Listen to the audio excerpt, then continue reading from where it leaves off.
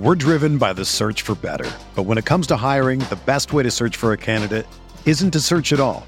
Don't search, match with Indeed. Indeed is your matching and hiring platform with over 350 million global monthly visitors, according to Indeed data, and a matching engine that helps you find quality candidates fast. Ditch the busy work. Use Indeed for scheduling, screening, and messaging so you can connect with candidates faster. Leveraging over 140 million qualifications and preferences every day, Indeed's matching engine is constantly learning from your preferences, so the more you use Indeed, the better it gets. Join more than 3.5 million businesses worldwide that use Indeed to hire great talent fast. And listeners of this show will get a $75 sponsored job credit to get your jobs more visibility at Indeed.com/Blue Wire. Just go to Indeed.com/Blue Wire right now and support our show by saying that you heard about Indeed on this podcast. That's Indeed.com/Blue Wire. Terms and conditions apply. Need to hire? You need Indeed.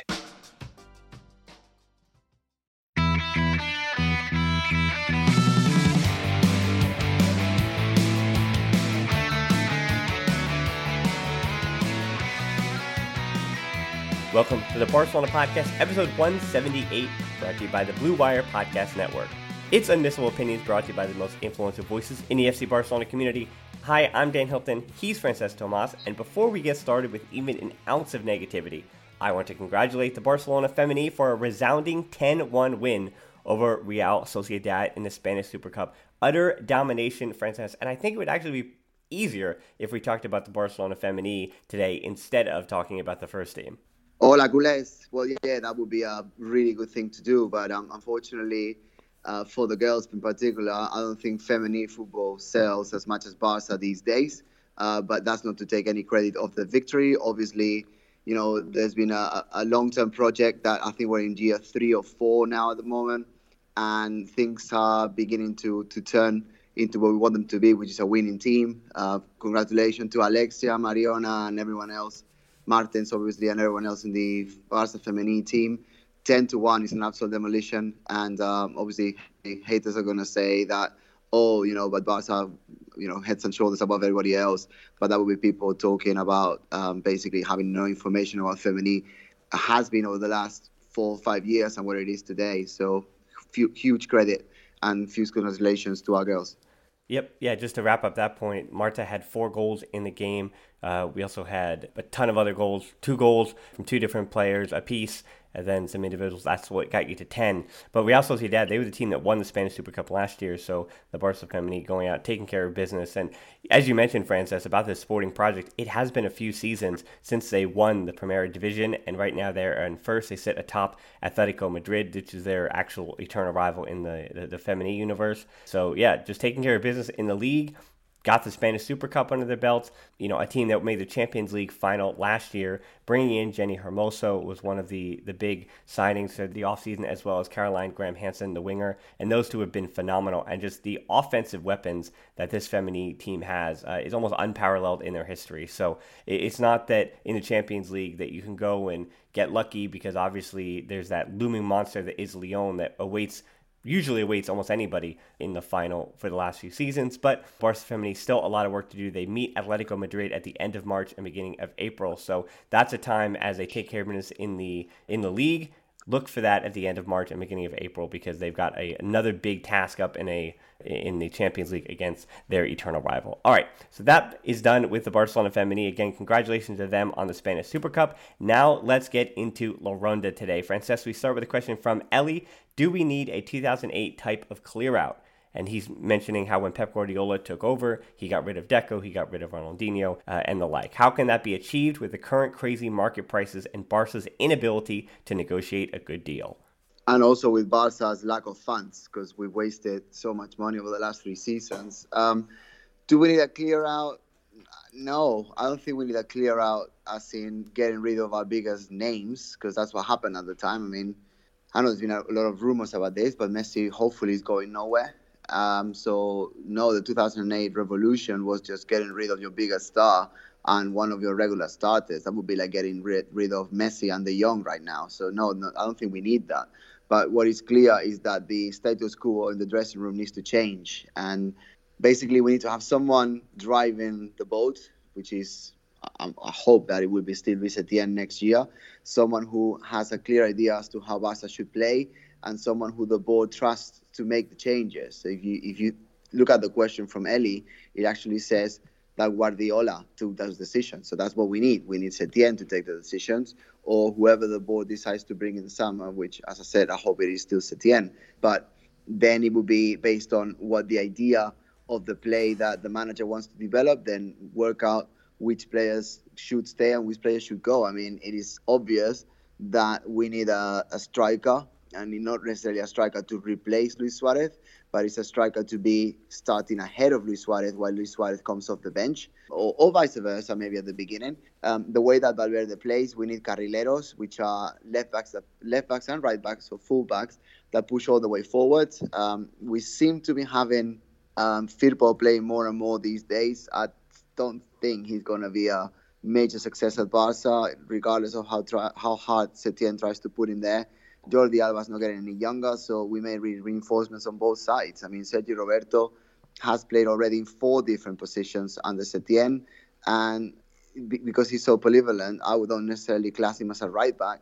And Semedo is good, but we need someone, if we're going to play the Setien football that he used to have at Betis, we need someone who's going to be pushing further and going to be sort of excelling at the highest stage, which, Semedo just cannot do based on where he is today. I mean, not saying he's got no potential, but I think there are some positions that need to change. But most importantly, player power is within the captains. And what difference between 2008 and now is that the people that I'm assuming Ellie's referring to in these questions, it would be like Piqué, Busquets, etc. They're actually La Masia sort of graduates, and they're Catalans and the Spanish national World Cup champions. So it is a bit different. It's not that they're unprofessional. It's just that the end of the careers is coming, and I don't think there is similarities between 2008 and now. But I certainly do think changes need to be made. But it has to be in accordance to what the manager is wishing and seeing for the future of our club. Yeah, I agree with not too much to add, just that when it comes to Piqué and Busquets and Alba, as you mentioned, I think each of those elder statesmen superstars has their own timeline. So it isn't going to be like a 2008. I mean, maybe it is that they're all going to be faded out around the same year, around the same time, but I don't think that has to be the case. I think you're right that of those guys, not only so many of them so important. I mean, Busquets might still have 3 to 4 more years to give at Barca. Messi might have 3. Piqué has said that he might be retiring early, so maybe he has a year or 2. Again, Alba and Luis Suarez are the ones that you maybe want to fade a little bit as Alba loses that pace and loses so much of his game, but he still has such great combinations with Messi. So I don't think that 2008 type of clear out has to come. Now, if everyone else is still floating around and hanging out in 2022, 2023, I think that changes things a whole lot, but I think we'll cross that bridge when we get there. And as Frances said, the rest of the market, other than that number 9 that we have talked about ad nauseum, because I think of that list, Luis Suarez is the first one that has to be relegated to the bench and replaced in that way on the field in the starting lineup. So the rest of the deals that should be done and the things that need to happen have to happen along the margins. And one of those being Emerson was supposed to come in 2021, but I think Barca, who have a really good relationship with Real Betis, should be barking up that tree and see what's there, because you saw Emerson against Real Betis. And one of the big important things, not to get too much into that match that happened a few days ago, but I think that because the fullbacks, that being Alex Moreno and Emerson, I thought they outplayed Firpo and Nelson Semedo. And in the systems that Real Betis with Rubi still plays, and the system that Setien wants to play, if your fullbacks wind up not being as good as the other 2 fullbacks on the day, it can make life difficult. Yeah, so I think that the fullbacks are going to be something, as you said, Frances, I agree, are going to have to be looked at. So, all right, it's time for our betonline.ag listener question of the week. BetOnline.ag is your online sportsbook expert. Use the promo code BlueWire, all one word, for a 50% welcome bonus. Our question of the week is from Armin. Armin, credit to you in the listener group. You've been asking this for a few weeks, and it was such a big idea, I didn't want to get to it, but now we have the 2 to 5 minutes to get to it. So Armin asks, is Setien too dogmatic? And speaking for the Johan Cruyff philosophy, is that Cruyffist philosophy outdated in today's footballing world? And Frances, you did get into this a few weeks ago, but I think we're both going to say no, but in the same way, I don't think Setien has had the challenges yet to see whether or not he's too dogmatic. I think in that first year of Ernesto Valverde, we didn't know that. We thought that he was going to be changing things up and trying different formations, and it was a longer experiment. But then we realized that, oh no, even in the first season, Ernesto Valverde has an 11 or 12 players that he likes. That's what he's going to go with, and he's not going to experiment too much, and this is actually what Valverde football is.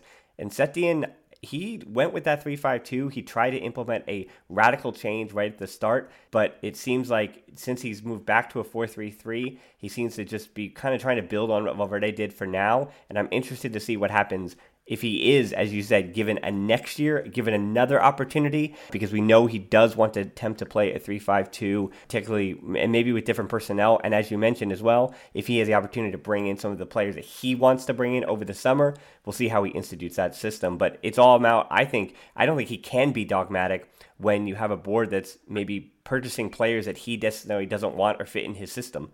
Yeah, well, totally agreed. I mean, Setien has played 7 matches, or has been in charge for 7 matches, and has used different tactics already. As you said, the 3-5-2 in the first 3 games became, especially in the first 2 games, just too boring.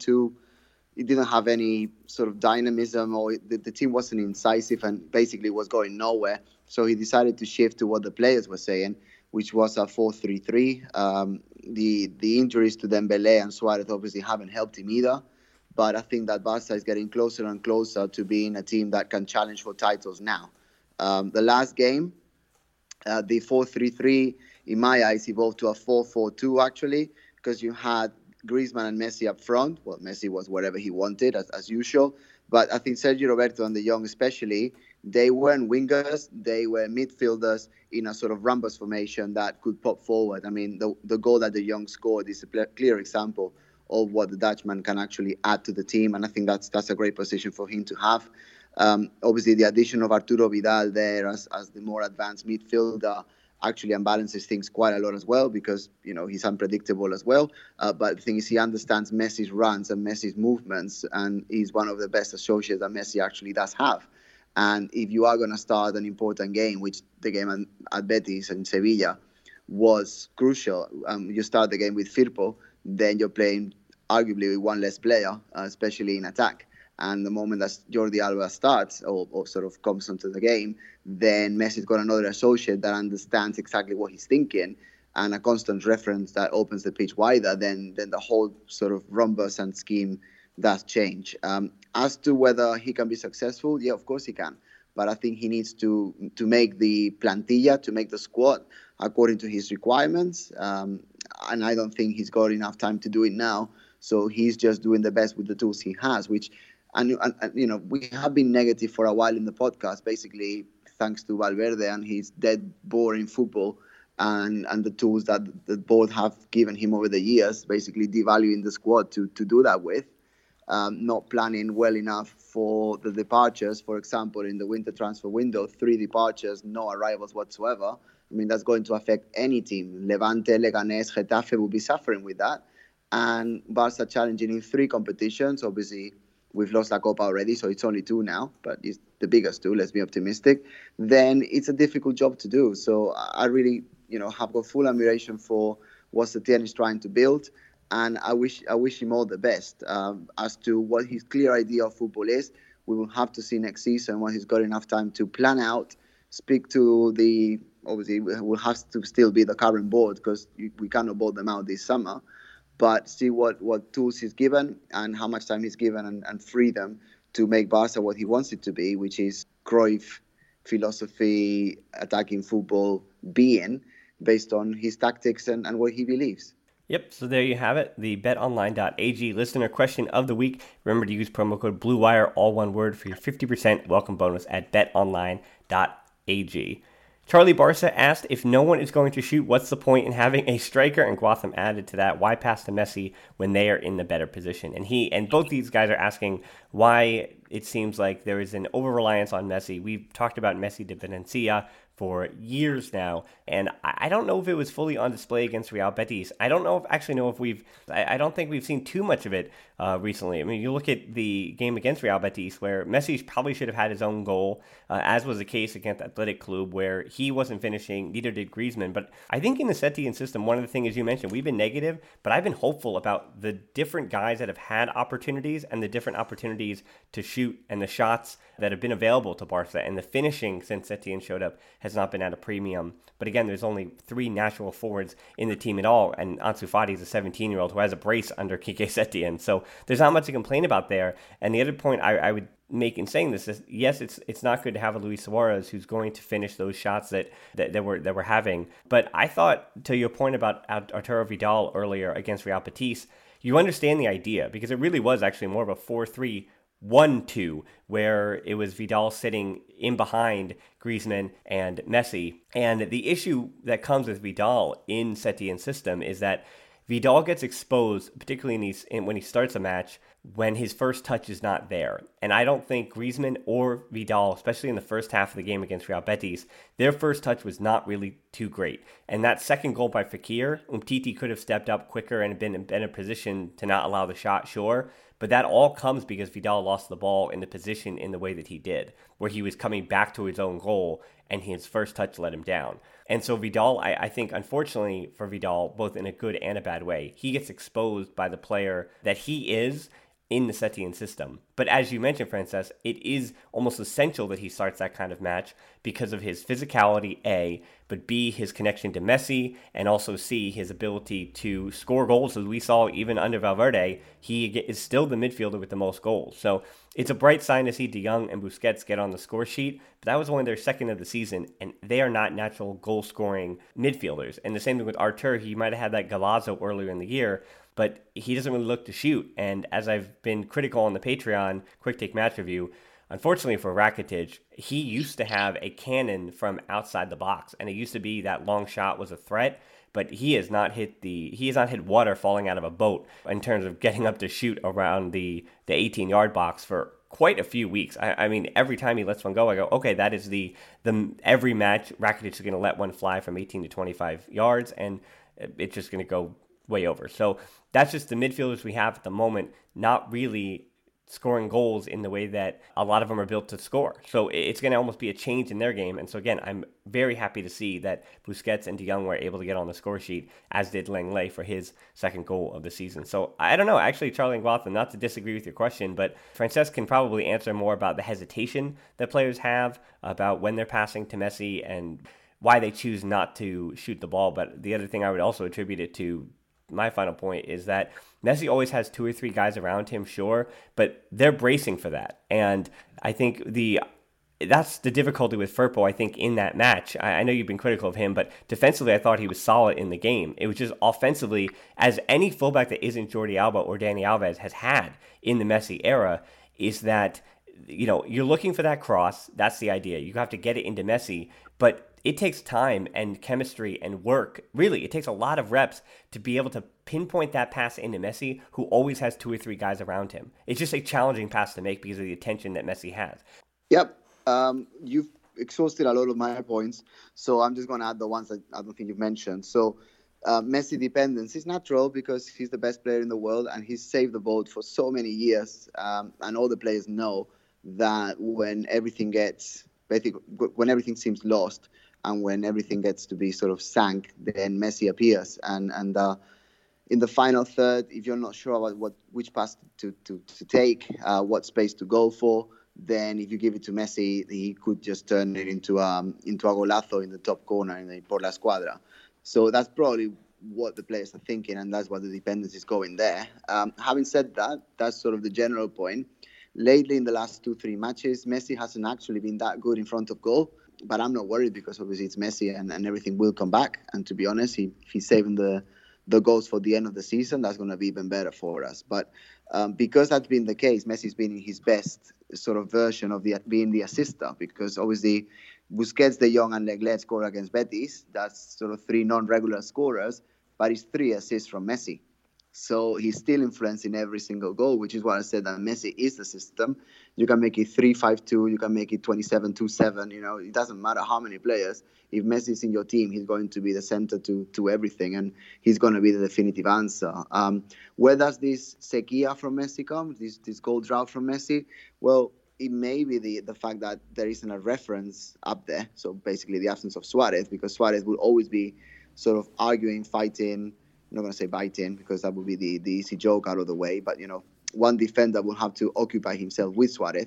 And because of his mobility and the fact that you basically can get around him, that normally attracts yet another defender. Now, those two are freer now because obviously Griezmann's form has been up and down. The guy, works hard, but he's not Suarez. He's not that deadly in front of goal, and he doesn't need that much taken care of. So those people are able to pop out of the defense. The center backs I'm talking about are able to pop out of the defense and to sort of block what Messi normally does, which is run around between the lines. And if he can break one of the, say, defensive midfielders or the side midfielders, doesn't quite matter which one, he normally drifts towards the middle and then he's got space. But when he does that now, there's a centre back that is freer because of the Suarez non-reference. So that's been a little bit harder. But I am overall not worried. I think that the fact that goals are coming from midfield and even sort of set pieces or defenders popping up, that's really good because it would make Barca much more predictable and will give Messi more spaces to be the influential self that he always is. He just needs to put his shooting boots back on, but then we all know the quality of those boots. So let's hope that is soon. Yeah, for sure. All right, let's take a quick break and we'll be back to talk more in La Ronda. Ever see an untucked button down? They look bad. Why? Because they weren't meant to be worn that way. Thankfully, there's Untuck It, the original button-down shirt actually designed to be worn untucked. No matter your size or shape, Untuck It shirts always fall at the perfect untucked length. And you've heard me say it before, Riqui Puig, I think, may be able to use an Untuck It jersey. I know that Barcelona may not necessarily make those specifically yet, but he's certainly a guy that I'd like to see with some Untuck It shirts every now and again because he has that thing hiked up almost to his neck, and it does look a little bit younger than the exceptional talent that Riqui Puig is. So whether you're shopping for the perfect gift or just trying to craft a smart, relaxed style of your own, Untuck It is the way to go. Visit untuckit.com and use the code BLUE for 20% off at checkout. That's untuckit.com and promo code BLUE for 20% off. All right, back from the break, we got a question from Christopher. Why has Marc-Andre ter Stegen's ball distribution become so sloppy? And Christopher, not that I'm going to disagree a little bit, but I looked at the stats on this, and actually ter Stegen's passing is up in the Piqué Retirement era, percentage-wise even. So I don't know if it is particularly getting sloppier. He went from an 85.8% to all the way up now to 87.8% in the Liga, and it was even lower in the Champions League under Ernesto Valverde. But why it looks like it's sloppier, and I was, again, looking at the Real Betis match in this, and against even Athletic Club, it quote-unquote looks sloppy, but that's because he's taking much more risk. That's just the plain thing here, where under Piqué Retirement, whenever you've seen him in his Las Palmas days or Real Betis, the goalkeepers, and you see this a lot in the modern goalkeeper, they're expected, the Neuers of the world, who I know we've been fighting about Neuer and ter Stegen, but Neuer back in form with Bayern Munich. I got a chance to see them 2 weeks ago, and he is almost back to his best, and what that means is he's taking risks as well. And ter Stegen is the same thing. Being ambidextrous, the way that ter Stegen is, being able to hit a pass with both feet is an asset that I really like that Piqué Retirement is trying to utilize. I trust ter Stegen with the ball. Honestly, his first touch, I trust more than Arturo Vidal's, which is crazy to say, but I do. I think that's not crazy at all. That's the right thing to do. Right. And so I think ter Stegen's ball distribution I think it's necessary. It's important. And you even saw the one that resulted in the De Jong goal. Remember, that starts with an Umtiti back pass to ter Stegen, who finds Lenglet, who hits. I've been on Lenglet and very critical of his ball playing as well this season, or overall. I just don't know if he has that pass in him. But the ball, if it was on purpose, that he got into De Jong as De Jong made his dribbling run that eventually ended his goal off Messi, that pass from Lenglet was one of the highlights of the match. And again, if that's on purpose, that is sensational play by Lenglet, but that all happens because ter Stegen is able to bring two different Real Betis players towards him. and give Lenglet the room to hit that pass. And so Ter Stegen's ball distribution out of the back, still phenomenal. And I think when you take those kind of risks, there are going to be some mistakes made. And that is what Barca's just going to have to live with. It's difficult. I think it doesn't say more about Ter Stegen's ball distribution than it does about the defense, that our defense, as Frances has mentioned, they're in a way right now. I've yelled and yelled and yelled about Todibo, but you look at what's going to happen against Hetafe, it seems that Piqué is fit and going to be getting one of the starting spots, but Lenglet is suspended and Umtiti looks a little injured, so he may not be able to feature. So that means what? You're going to bring up another right-footed center back in Ronald Araujo, and what if Piqué isn't good to go? Then what are you going to do? You're going to have to do Araujo from the B team, and Sergio Busquets is the name we always say, but does Quique Setien want to take him out of the midfield? So I think the big thing has just been the center back pairings and how the center backs have kind of been in flux as they do with injuries and suspensions and all those different things. So I don't think Ter Stegen should be the focus here. No, I don't think so. But you've answered the question. I'm just going to add that it is a directive from the manager to play from the back, whether it's risky or not. Because once you are attracting a line of defense from the rivals, and the line of defense is actually the forward line. Once you can beat them, normally by passing to the side and breaking through with a long pass, but then again, your typical Sergio Roberto run when he beats one defender and just conducts the ball with him, that is breaking the first line. So that's going to generate the fact that it's only likely to be 2 more lines to break instead of 3. So that's going to unbalance things. Normally, you sort of push the game towards one side and you shift quickly with a long pass towards the other, or a through pass, or a run, or anything like that. And that is that's a non-negotiable. That's something that Setien wants, whether it's risky or not, because it generates advantages further down the line. Yeah, I think that wraps that one up. So we've got a double question from Ira and Daniel. Ira asks, how has VAR been a problem? Really, the question here is VAR a problem to you, Frances? And related to that, Daniel says, why, besides some bad luck, are the refs losing control of our matches so often? And these things are kind of related, where with VAR, and I think this is all inspired by the fact that Marc Bartra was basically bringing down Messi in the box late in that match. Maybe a penalty happens, so maybe Barca winds up putting them away 4-2 instead of hanging on to 3-2. So that should have been, there's a question for VAR, but because nothing happened, there was no finalization of that. It seemed like VAR didn't step in to let the ref know that was a penalty on Marc Bartra. And then to Daniel's point, it's all connected because the refs, for the VAR ability they have, seem to be losing control of the match. And this has to do with the yellows that are being brought out. It seems that just happened against Athletic Club and Real Betis. But, to Daniel's question, that might just be the favor of how important these matches are for these sides. Yeah, and also there's 2 answers to this question. There's the political correct answer, which is VAR is a system that is for refereeing, that has been introduced this year. And because it's been introduced recently, the year before I think it was, but because it's a recent development, then it's still being trialed and tricked and tested, and everything throughout the course of a season evens up. That's the political answer. The answer that I want to give is the fact that Madrid haven't won a league for quite a while. Barca have won 8 leagues, La Ligas, out of the last 11, and that hurts, particular people in the capital of Spain. And because that's the case, then, if things get sort of down to the wire, which is very likely that they will, especially because Madrid are ahead of us at this moment with El Clásico coming up in 2-3 weeks, then, if things continue to go to the very end, then it is likely that some decisions may not come Barca's way. Because, for the product, it is great that Madrid actually wins this Liga because, it would even things up more. No one in the capital of Spain, and I don't want to say the vast majority of Spain, because Barca have changed the landscape of the fans base's second team. So say, for example, you're from Bilbao, so you support Athletic and another team. If you are from Gijón, you will support Gijón and another team. And basically everyone in Spain, regardless of where they're born and what team is their first, they always have either Barca or Madrid as second, or they prefer one or the other. So what I'm trying to say is that for the product of La Liga, it is good that Madrid wins this one. So whether that is am I saying the whole system is rigged? No. But when it comes to those decisions in those final 2-3 matches, then we're probably going to have to watch this space. And the last thing I would say, which could be related, but it's sort of refereeing not conspiracy, but refereeing fact, is that Barca have the worst record in terms of yellow cards and sending offs since the 2003-2004 season.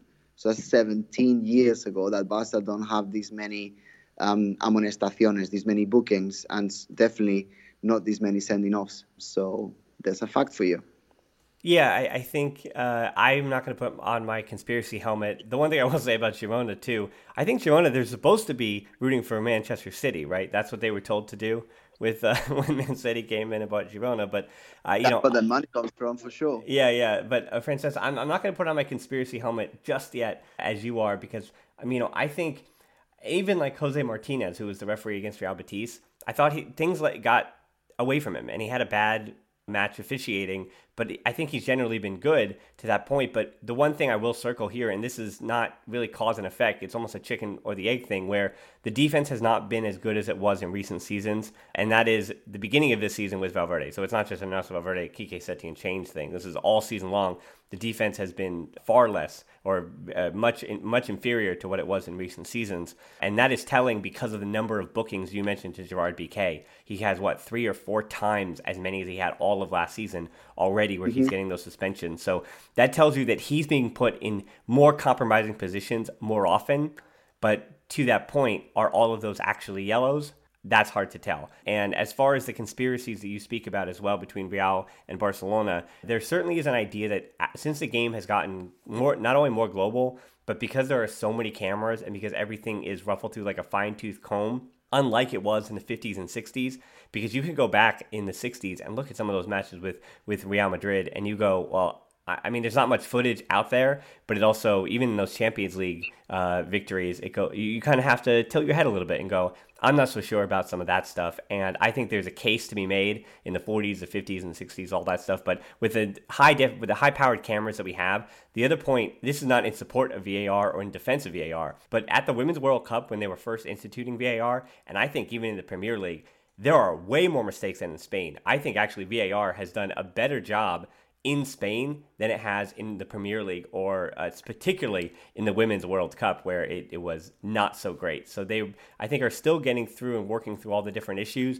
But not to agree with you too much, Frances, but yeah, I think if things go 50-50, it's going to be easy for whether you're Los Blancos or Barcelona. There's going to come moments at the end of the season where one of these fan bases is going to have the right to say, they're against us. And I think it's going to be hard to argue those things, but whether or not there's any truth to it, only those in the La Liga offices will ever know. So to talk more about the results and things about Barcelona again, we're going to have a question from Cole. What is more responsible for the lacking results at the club this season and last? Is it on-field talent, understanding, performance, or off-pitch mentality, determination, or motivation? So do you think it has to do with on-field stuff, more or off-pitch stuff? And it's both, obviously, Frances, but I think Cole's kind of asking which way would you lean if you just had to pick one?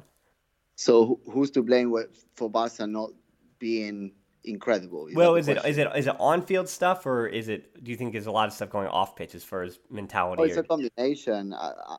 In short, I think the board has sabotaged the squad in terms of personnel, but most important, leaving Valverde after knowing that his credit had fully run out after Liverpool, and everything else is a result of that. I mean, if they had brought a new coach with new ideas, then he would have obviously seen what was in front of him, and he would have taken decisions to make things better. I think this, we have to go past it's because Messi is not scoring goals. It's because Busquets, it's because Arturo Vidal couldn't control the ball. It's beyond that, and it's also beyond, it's because the manager this, the manager that. I mean, ultimately, the one person who calls every decision, or is not necessarily calls, but is in charge of every decision, is Josep Maria Bartomeu. And I don't think he's done the job that he needs to do. I mean, the club has been far away from the philosophy that made the club great and gave us the most success for the last 3-4 years. And that's unacceptable. And the signings that because of the philosophy and because of basically his lack of knowledge of football. I mean, he's a businessman. He's not a footballer. He was never a player. And he doesn't surround himself with players that really understand what Barca is about. Because, with all due respect to Abidal, he's not a La Masia graduate. He wasn't raised throughout the La Masia system. And of course, he played under Guardiola, and he was fantastic for us. Don't get me wrong, but I think there's a lot of players before Abidal that should be advising him. The thing is, the greats of the past, so your Iniestas, Xavis, etc., don't want to go anywhere near him because they don't trust him. So it's on the board. Yeah, so to translate your answer, Cole, Frances has gone with off pitch, and I could definitely, Yes, yeah, that's what I should have said. That would have been a one-word answer. Sorry for saying too much. No, perfectly answering the question, and I, Cole, I mean, I don't have much to add to Frances's point that I agree with that. I mean, on-field talent, Lionel Messi exists on the field for Barcelona, so. And bringing in the likes of Antoine Griezmann, as I mentioned, how excited I was for Frankie de Jong, and Busquets is still floating around. So, as much as we're critical of some of the performances this season, and certain players have had bad performances at the most inopportune times, yeah, you could see that off-pitch mentality, and of all the important games that Barca have lost, mentality, and I don't even think it's motivation. I just think there's been that block that we've spoken about ad nauseum here on the show, and the players have had to answer those questions for the last 2 years now since that night at Roma, and it just continued. So mentality, I think, has a lot to do with it, and all the different things that they say, whether it's a row between the French players and the other players, or whether it was an issue between Ter Stegen, who didn't support Valverde, and Messi, who did, and a row at practice, and all those different things, I wouldn't read too much into the tabloids ever. Because as we've talked about, even the Catalan media that you can trust and their coverage of Ousmane Dembele, I always side-eye that a little bit as well. And I think things are always taken as far as selling papers and an extra little story, an extra little nugget, where if it's only a 10-word story and your editor asks for 200 to 400 to 500 words so we can publish it, well, there's got to be something else added. So there maybe isn't necessarily something that should be said to be true, but certainly there are things going off the pitch that need to be rectified so Barca can get totally right on the field. Okay, so we got an easy one, Frances, from Tintin.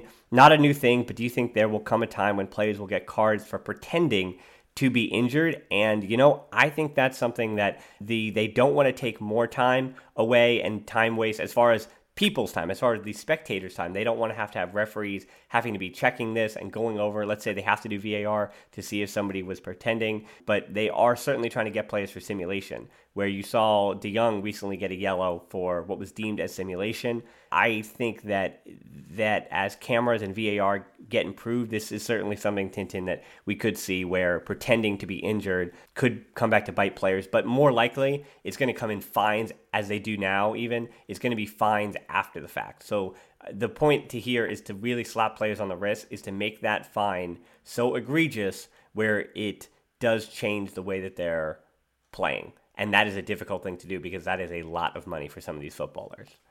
Exactly. I don't really see that changing too much because otherwise you're turning the game into, say, football sala, which is five-a-side football, when you've got 20 to 25 minutes, depending on what competition it is, of actual playing time, like sort of the NBA do.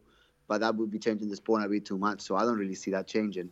Yep, I think that's where we can leave that one. Douglas asks, I know I asked about Artur last week, but I have to ask again, where does he fit into Setien's system? With Puig, Alenya, De Jong, and the potential of Pedri, is it time to move on? And Douglas, my quick response to that is Puig still has work to do to break in. Alenya is currently out on loan, and Pedri is still just 17 years old and playing in the second division at Las Palmas. So timeline-wise, Artur has plenty of time still in his early 20s to get assimilated. And as I've said, I don't think we've seen Setien's full vision, and I think for the full vision that Setien has, which has to do a lot with possession, it has to do with ball retention, it has to do with through balls, those are all things that Artur does at an exceptional rate, and he's world-class at least those three skills, and I think those all fit in Setien's vision. So I do think Artur is going to fit in. Where he fits in at the moment between Vidal and Busquets and De Jong and Rakitic and who's starting what, there aren't many players, and Puig is trying to break in, but Setien does not have that many players at his disposal. So for the rest of this season, I counted it out. If Barca were to win the Champions League and, well, La Liga, it doesn't matter. Those matches are already on the schedule. But if they were to win everything this season You're talking 22 more matches. So there is going to be a ton of rotation. And as Artur, as I believe, continues to get healthy and continues to reassimilate himself after his layoff and injuries and all those different things off the field, I think he's just going to continue to excel, continue to get better, and most importantly, get his match fitness, which is, I think, the most important thing to help him fit into Settien's system. A guy that doesn't really seem to do the best that he can off the field as far as his body. If he can get some of that stuff sorted out, I think that's going to be the biggest thing to help him fit into Settien's system. Exactly. He just needs to put his head in the right place, avoid injuries. He's obviously young, and he's more than a valid player to be a squad player at Barca. Whether he could break the starting 11 depends on how well he does the three things that I just mentioned. Yep. So, Frances, I'll have you wrap this one up with a question from Eric. How do you think Setien has fared so far? Very well, to be honest. Much better than I would have done, and much better than Valverde would have done at this stage. I mean, Valverde may have had some more points in his casillero, in the clasificación, in the stands, but we still will be going nowhere. So I think he's done really well. I mean, as a leader, as a manager, you come in with an idea, but the guy has very quickly realized that what he wanted to implement just couldn't happen because of the tools at his disposal, and most importantly, the timeline. I mean, getting the team in mid-January, that's not something that a manager wants. But, you know, his dream was to coach Barca, so the opportunity came, so he took it, and I'm grateful for that.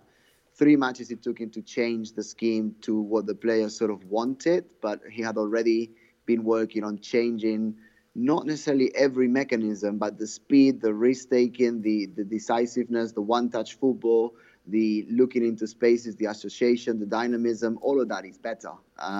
Also, and then obviously he went for the 4-3-3, and then 3 matches later he said, all right, let's adjust this, and he went for the 4-4-2 with the rumbas in the middle that I explained at the beginning of the podcast, that Dan calls 4-3-1-2. It's the same thing.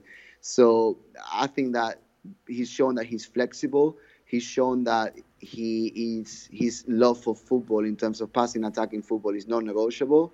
He has instilled a confidence in the players that was great to see. I mean, Barca hadn't won an away game since December, and the game at Betis, I think they had the ball and the control of the match for the vast majority of it. I think that they faced adversity once again. I mean, Barca have conceded first 12 times this year, and out of those, they've only won 4. So that's not to be... No, they've won 5. Won 5 and lost 4, and drawn the other 3 or 2, if my maths don't escape me. So it is quite significant to see that away from home, they conceded first. They were resilient enough to come back, and there were some terrible performances, especially from Firpo and Umtiti. I think they were both terrible. But despite that, they fought together. It was good to see. I don't know if the listeners have seen it. There was an arenga, like a conversation from Messi to the team, in which he finally was captured by the cameras for being the captain. He was sort of going towards togetherness, towards unity, towards it's going to come. Let's be resilient. Let's be confident. Let's trust ourselves. And all of that was non-existent or just impossible to be seen during the Valverde years, and definitely these last 3-4 months that he had. So without a doubt, I think he's doing an excellent job. I know that he's going to face a lot of criticism, but then again, so did Cruyff and Guardiola when they were coaching. So what's Setien going to get? And I just very exciting to see what comes. Obviously, Madrid are much more solid in La Liga than they've been in previous years, so we may or may not win that. Liverpool and I would say Manchester City and some other teams of European level are very dangerous. PSG obviously up front, they've got a lot, so we may not win the Champions League either, but I don't think we can be counted out for any of the 2 big competitions, and that's more than I could say a month ago when Valverde was captain of the ship. So very satisfied with Setien so far. Yeah, Frances, I think it's a good place to leave it with a little bit of positivity. We've been negative in recent weeks, but thank you so much to these listener questions. We had a lot of, I think, really good ones. We had a lot of meandering ones, and you get that over the transfer market, the transfer window. These are a lot of really good questions, and I thought, Frances, you were bringing the stats today, you were bringing the energy, you were bringing the positivity, so I think that's a pretty good place to leave it. Yep, let's leave it there.